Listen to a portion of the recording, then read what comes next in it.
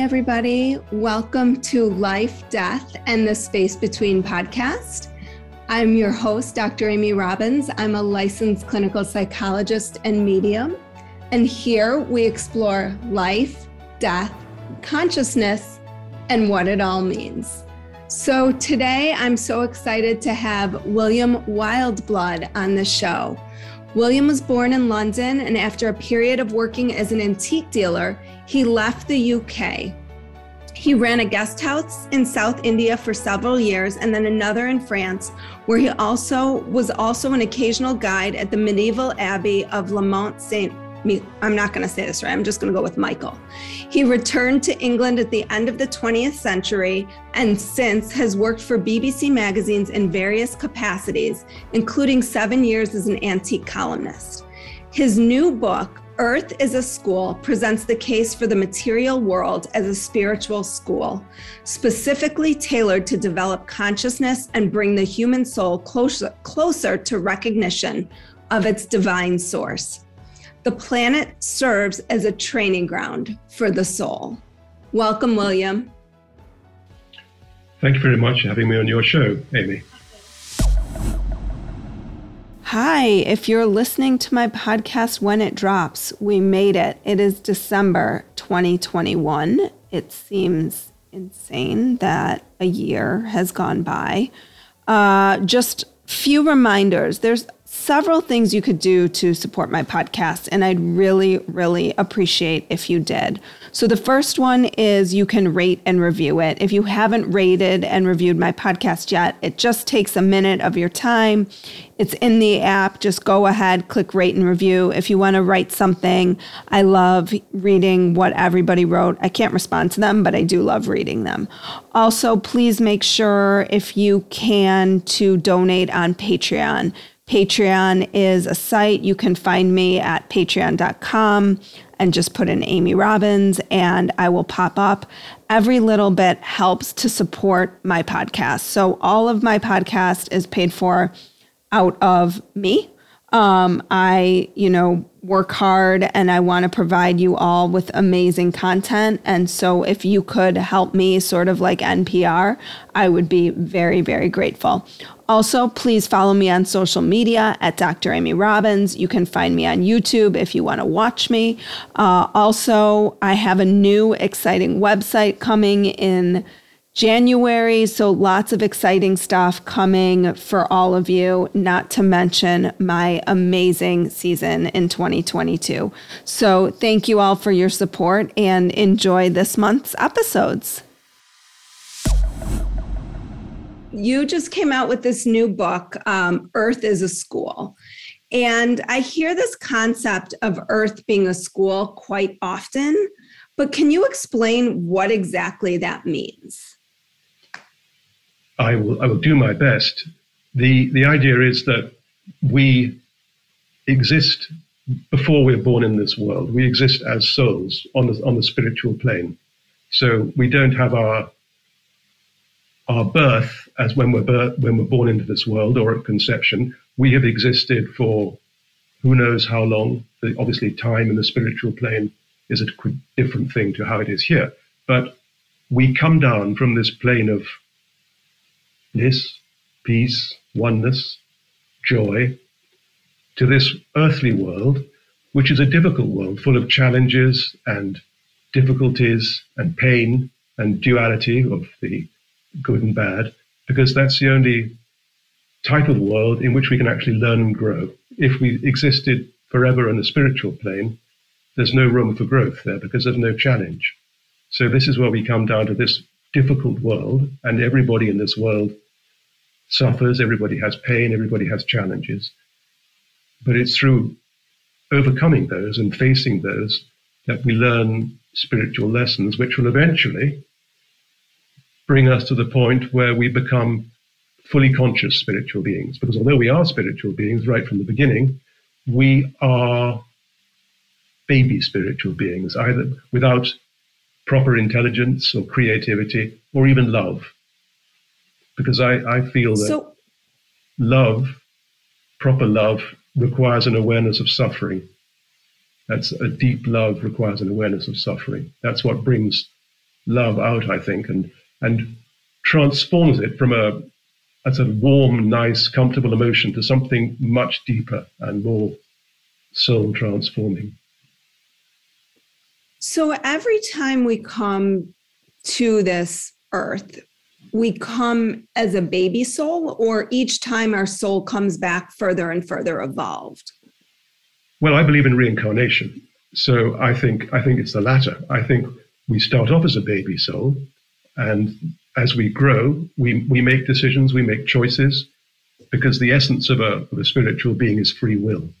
So as we proceed along the path, we experience the results of our choices, either in this life or previous lives. And that gives us new challenges and new opportunities to grow further. And can you explain a little bit more about this notion that the more we suffer, the deeper we love?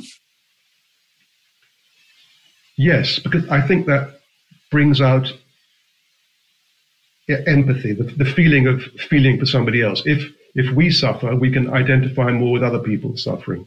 If we've never really suffered, then somebody else's suffering may awaken a kind of sympathy in us, but we can't have that deep, almost visceral feeling of identification. And if you look at the faces of truly spiritual people, I think you will see suffering etched on those faces. It's not a kind of bland, peaceful, smiling, always happy face. There is a depth there, and that depth, unfortunately, it comes from suffering or from having suffered. But you transform that suffering as Christ did, and it becomes a creative thing. Now, this is not a justification for suffering. This doesn't mean to say we should encourage suffering or ignore suffering in others. It doesn't mean that at all. But it means that suffering does, and pain, they do have a purpose, a creative purpose. It sounds like it's really about how we transform suffering, or even our mindset, or how we think about suffering in this world.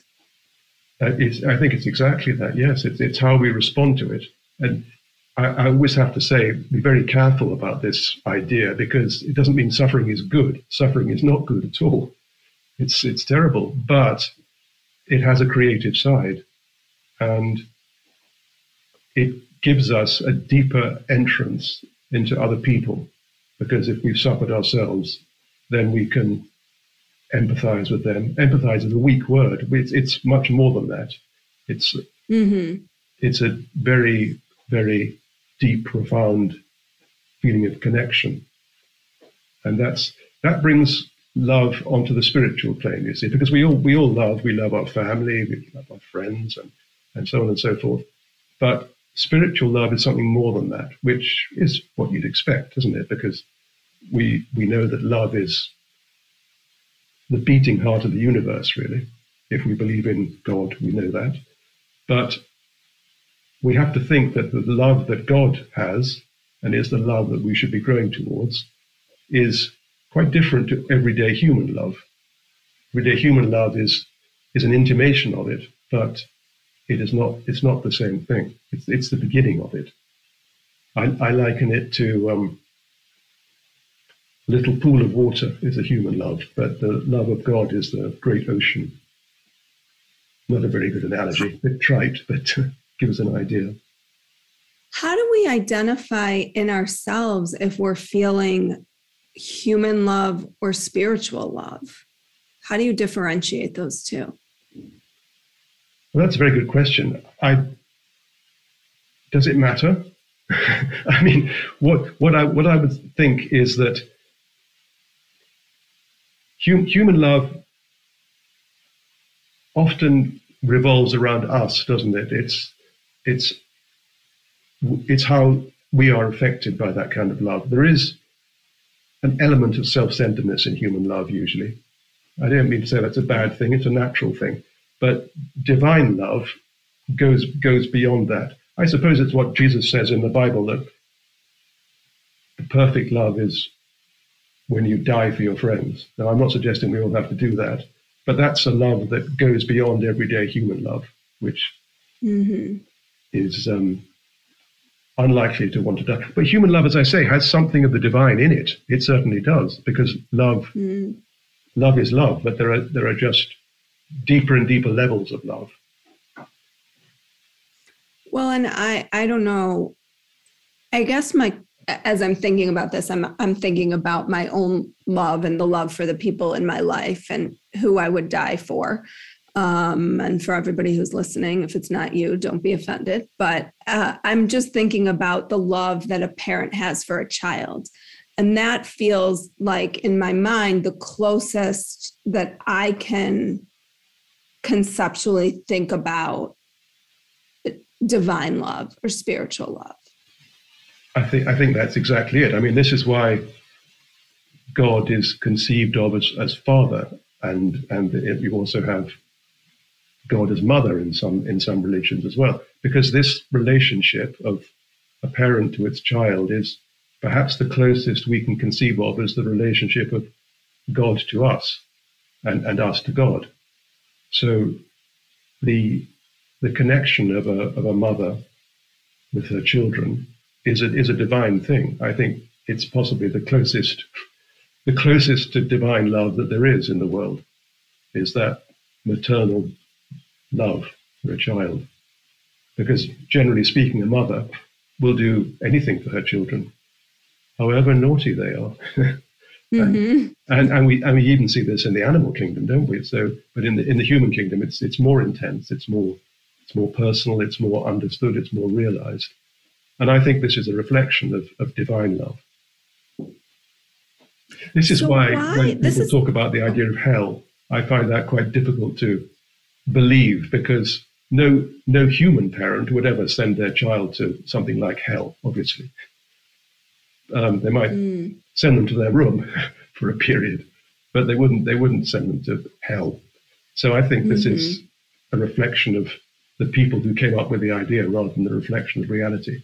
I do think there are, in the spiritual plane, areas or spheres that might be hellish, but that's because after we die, we go to a world which is a reflection of our own consciousness.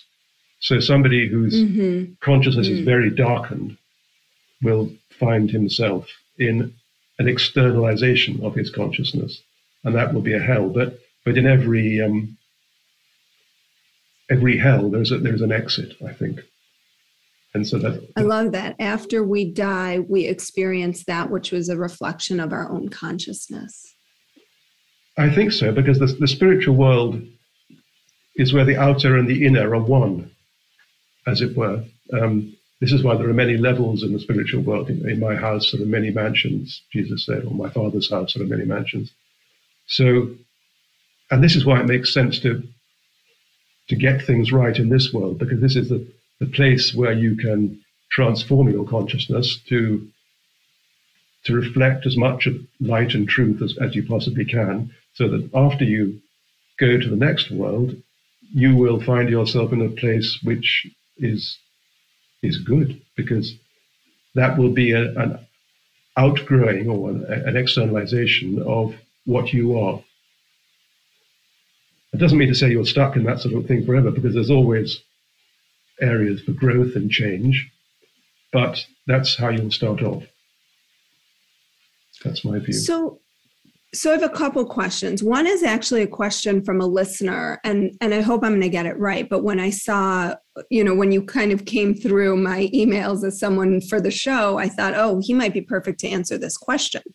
So if our goal is to become one with the divine, God, the universe, source, whatever you want to call it, why do we have to come to Earth to do that? Why can't we just stay a soul and continue to evolve from a soul level, maybe helping other souls or helping other souls that are incarnate, rather than returning to a body time after time after time? Because we're not fully conscious of God on that level. We're conscious in a passive sense. As it goes back to what I was saying before about there being challenge and duality, the ability to grow. We can do what you suggest on an earlier phase of life, but we can do it much better if we grow more into a deeper awareness of what God is, which we can do more when we learn, for instance, in this world, we can sacrifice, which we can't do on the spiritual world. Because if you're in a world where everything is peaceful, loving, beautiful, good, you can't do anything which requires sacrifice. You can't make yourself better in that world because there's no challenge. You're in a sort of perfect state. But the idea of perfection is that not that it's a static thing. Perfection must always expand to become more perfection, greater perfection, deeper perfection. And so that's why you need to come to this world to open you up. It's rather like, a seed might be safe and secure under the earth, and the seed might say, well, what do I need to blossom for? I'm perfectly happy here. I've got all I need. I've got some nourishment in the soil, some decent minerals, a bit of water comes down. Why should I grow up towards and have to struggle through all this earth? But when that seed becomes a flower, then it will understand why it did all that. So the point is, I think that there's no challenge on the spiritual level because it's a level of oneness. And therefore, it's not a level of growth. So although you can do all that your listener was suggesting, you always have the opportunity to do it better and to become more creative, to become more intelligent, to become more aware of the profundity of what God is, which is God is something which is never exhausted, but you have to be able to understand that and grow into that and be able to receive as much of God as you can. Does that make sense? Yeah. I'm just thinking, so when the soul returns to earth in a body, or when it is a soul, it doesn't, it's weird to talk about it as an it. I don't know what else to talk about it as. Does it remember in any way the experience of being in the body? Like I think about people who've talked about near-death experiences and what that has felt like, and their return, I think, is probably the closest information we have to what actually might go on the other side. And I guess I'm also curious from you, it sounds like you've been able to maybe connect with discarnate spiritual teachers, spirit guides, I'm assuming. So how do we as humans in our minds make sense of all of this? And how do we, as souls, remember? Or is it not possible to do that? So you're saying, how does the soul remember its experiences in the body after? Yeah, and does the soul remember its experience just as a soul? Well,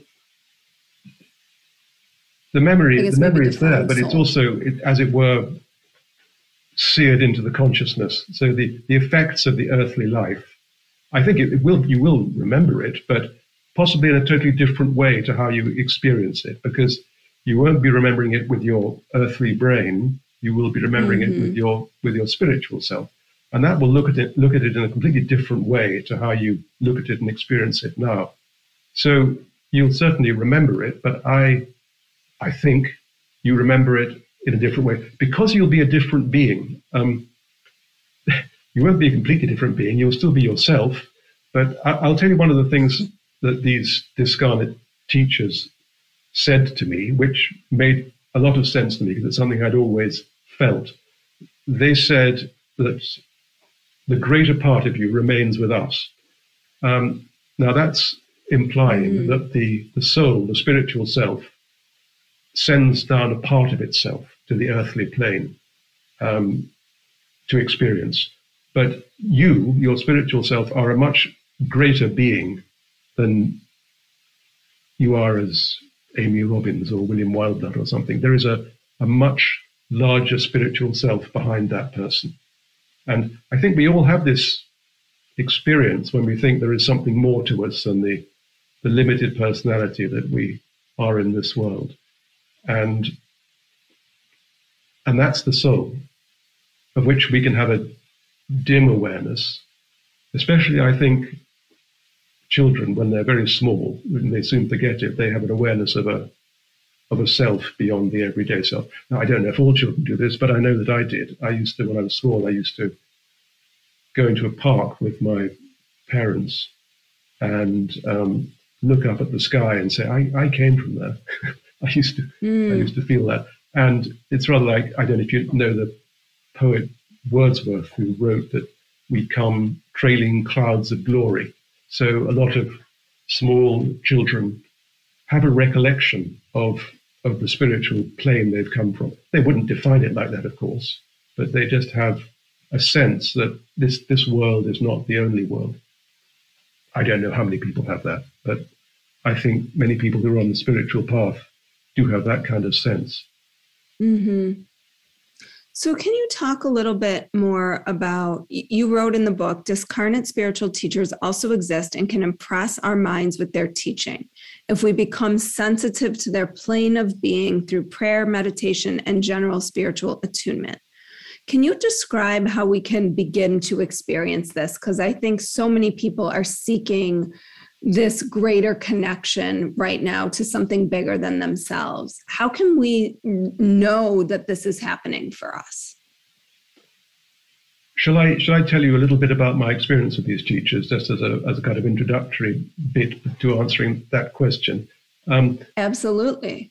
So I first encountered them when I was living with a friend with who I was pursuing a spiritual life. He was a much older man than me. I think he was about 35 years older than me. He'd been a Benedictine monk. He had also lived in India for some time, but he'd never really found a spiritual path that suited him.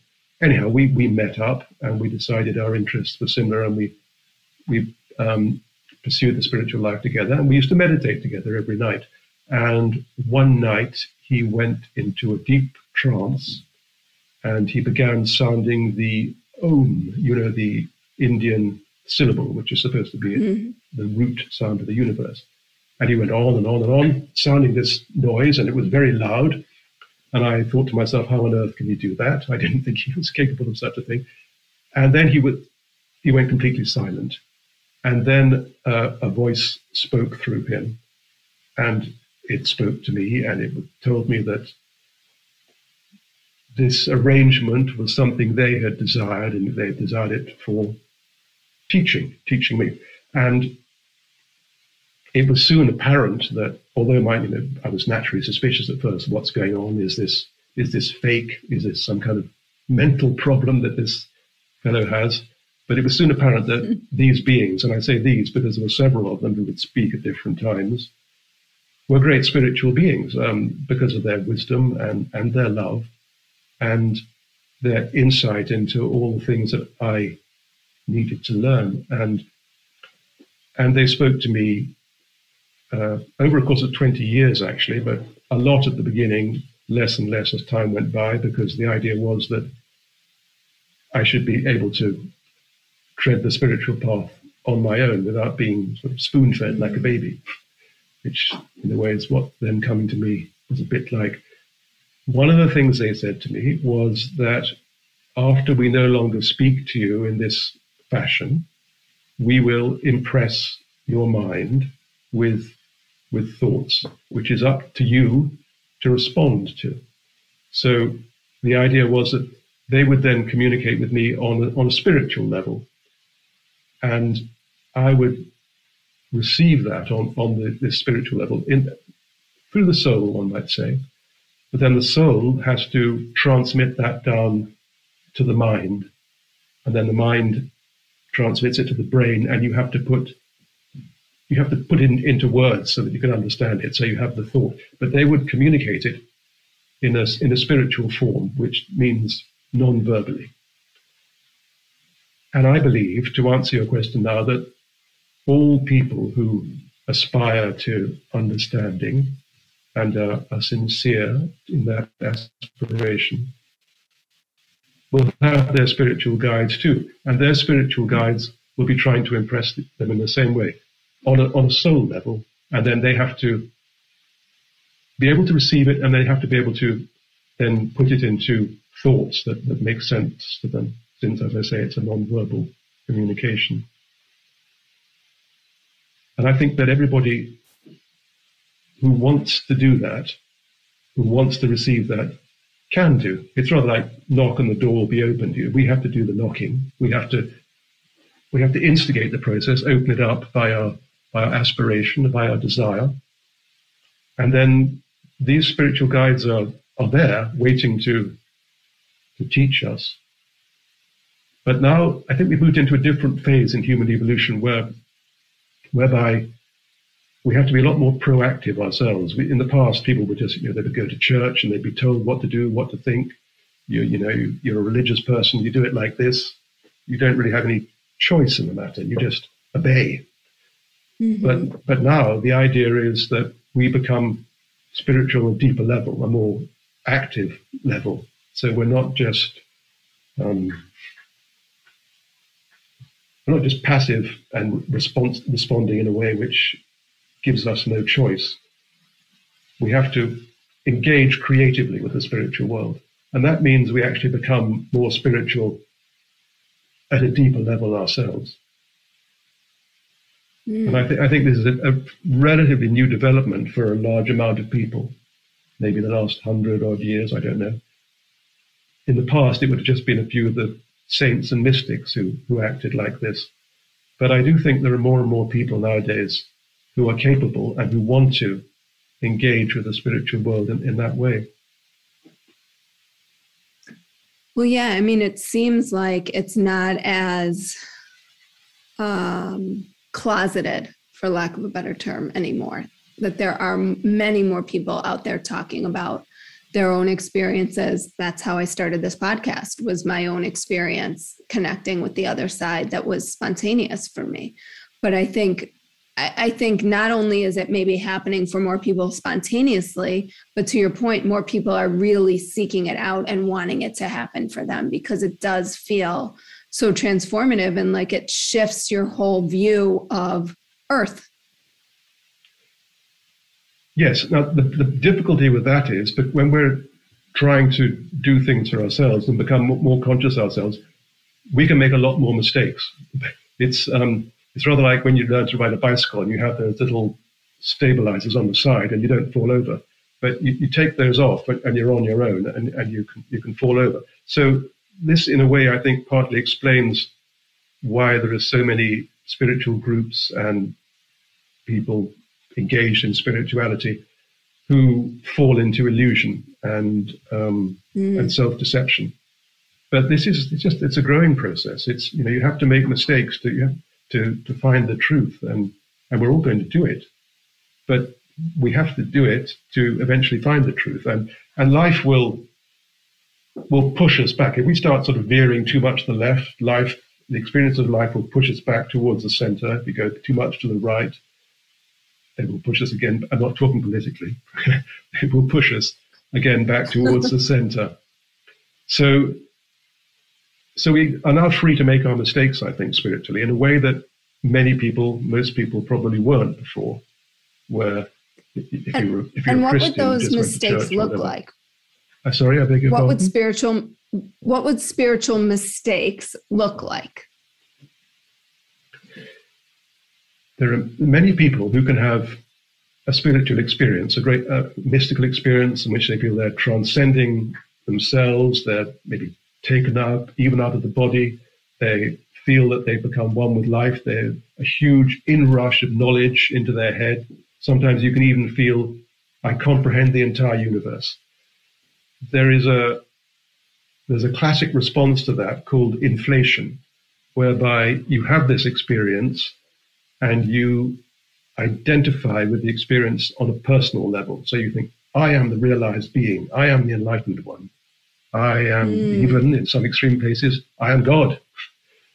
Mm-hmm. So that's a spiritual mistake. And that's a spiritual mistake that's easy to make for people who are beginning the path, when if you are engaging more creatively with spirituality, you're going to have experiences, especially, funnily enough, at the beginning of your journey, because then you are kind of lured onto the path with these little sweets.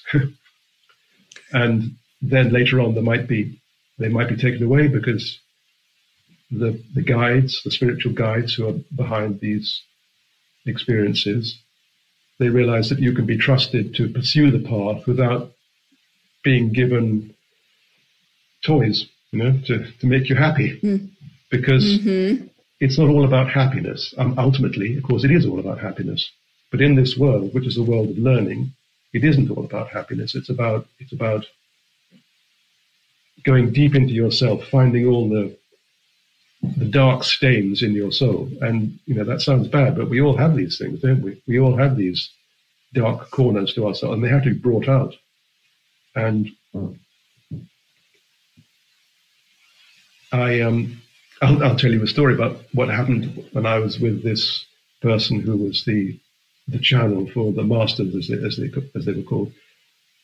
It was my birthday. I think I was about 24, 25, and out of nowhere, we suddenly began having a massive row. I think it was about some incense or something that I didn't like, and he bought.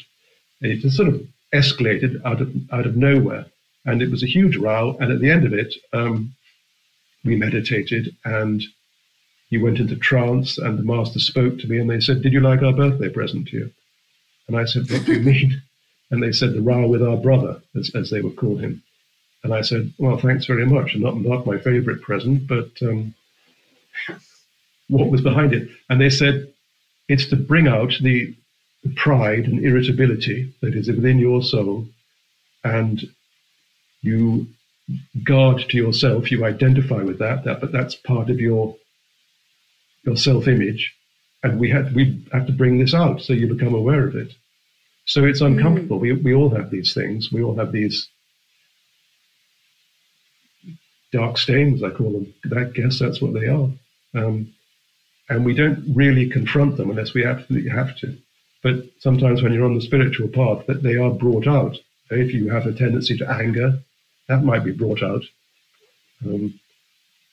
Any of the impatient, which happened earlier with me, right? Like I always feel like for me, patience is a big lesson that I'm working on constantly. Well, me too. Yes, I understand. Understand that. Yeah. And I feel like these little things along the way are always like tests to me around like, how you doing with that patience piece of this earthly life? And we get tests. We get tests whereby the things we want to avoid, we're confronted with. And I feel like they're more like pop quizzes. Like what? Not so much tests. I said, I feel like they're more like pop quizzes. Maybe, yes. Like a pop quiz versus a test. I think a test you can study for a little bit. I don't know. I feel like sometimes they just pop up and you're like, oh man, there it is again. I wasn't prepared. Well, this is the thing. We're taken by surprise. We're tested where we are weakest. And so, we can think we have all these defenses up, but the clever thing about spiritual guides is they know how to get through our defenses, and they can reveal ourselves to ourselves in a way which we are reluctant to do in normal life, because we all hide behind an image of ourselves, don't we, really? And the point of the spiritual path, or one of the points, not the only point, but one of the points is to pierce that image. And so we see ourselves naked, I guess. That's what it has to be. Mm-hmm.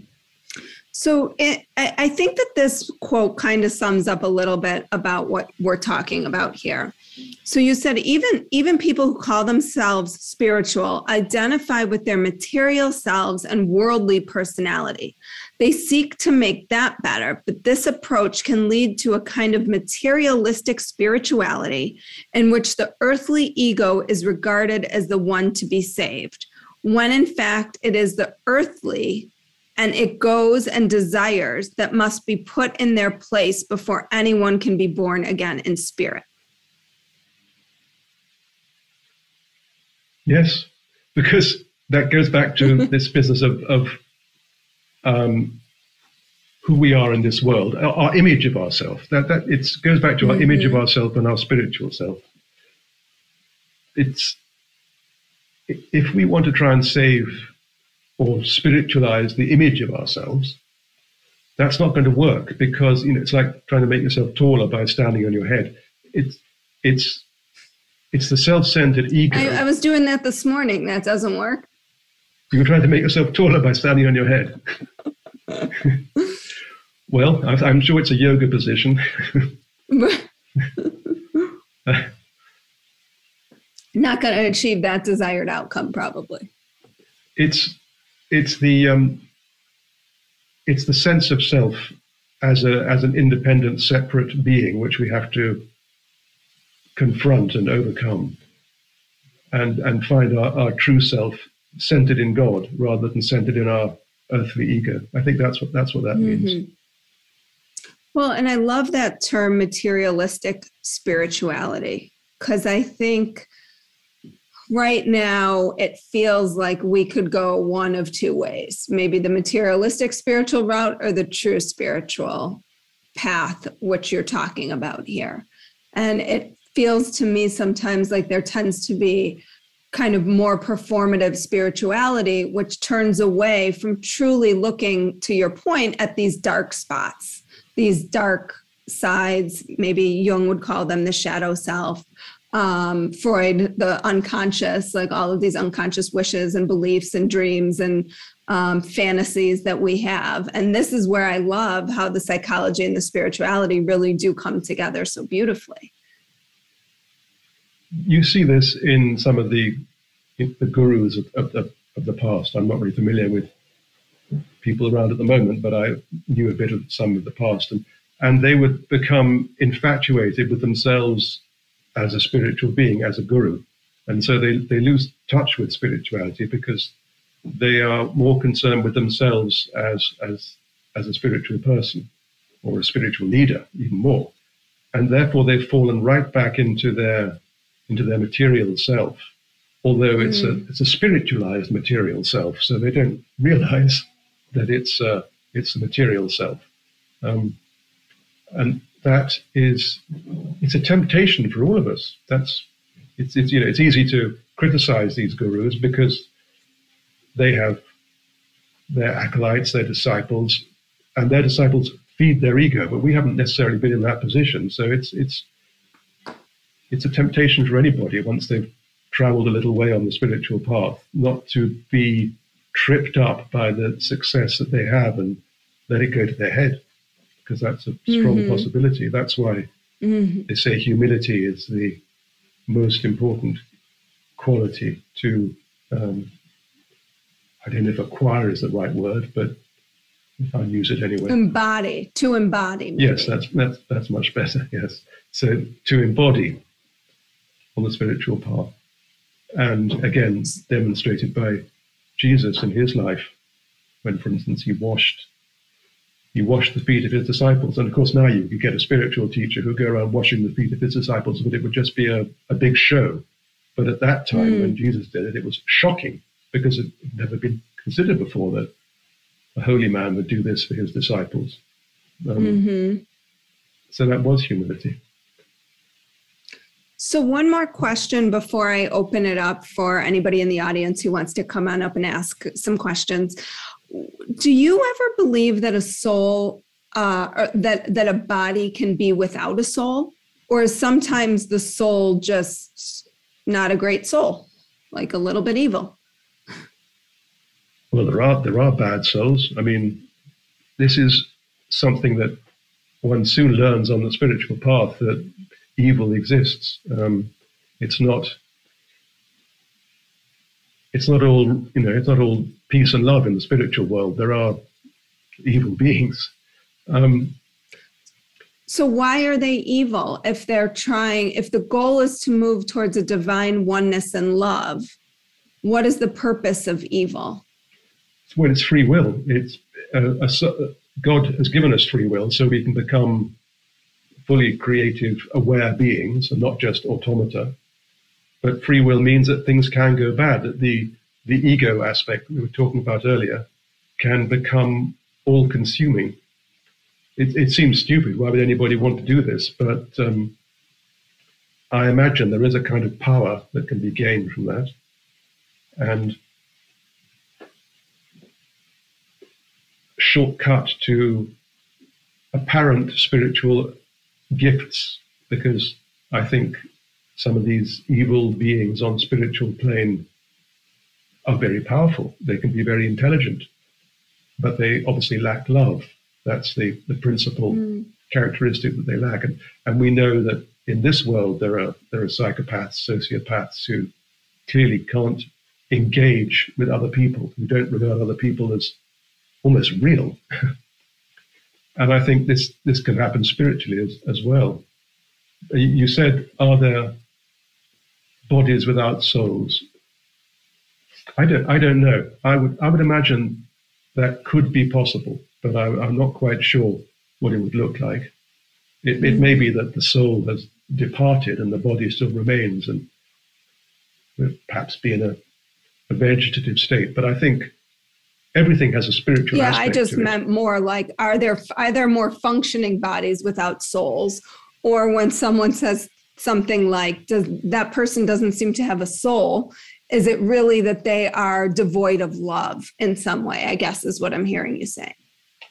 And that perhaps that is what equates to like the soulless feeling, is that there isn't the ability to give and receive love.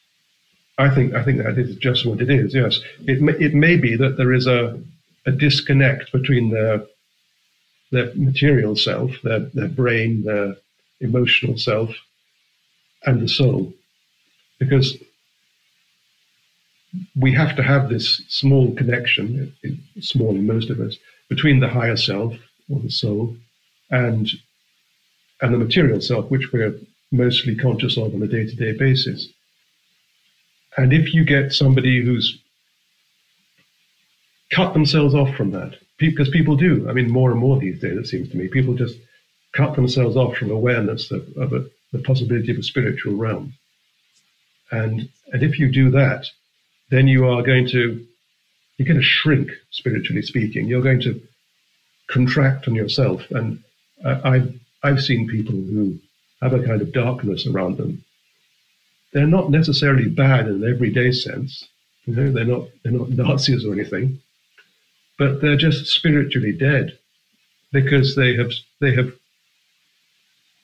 spiritually crippled themselves by false beliefs, by denial and rejection of higher realities. And that's a sad effect. Whether that means they don't have a soul, or whether that means they have cut themselves off from their soul, I'm not sure. I would guess there is eventually the point where you could cut yourself soft so much that it's almost as though you don't have a soul, but I hope there's a way back for such people. So, William, I'm going to open it up for questions, but in the meantime, if anybody wants to ask a question, just go ahead and raise your hand. Where can people find you? Where can they learn more about your work and your book if they're interested? Well, my books, I have three books published by John Hunt Publishing. They're available in the usual places. Amazon, I have to say. I believe they can be ordered through bookshops. I have the first book I wrote is called Meeting the Masters. That was about the actual experience I had with these discarnate beings.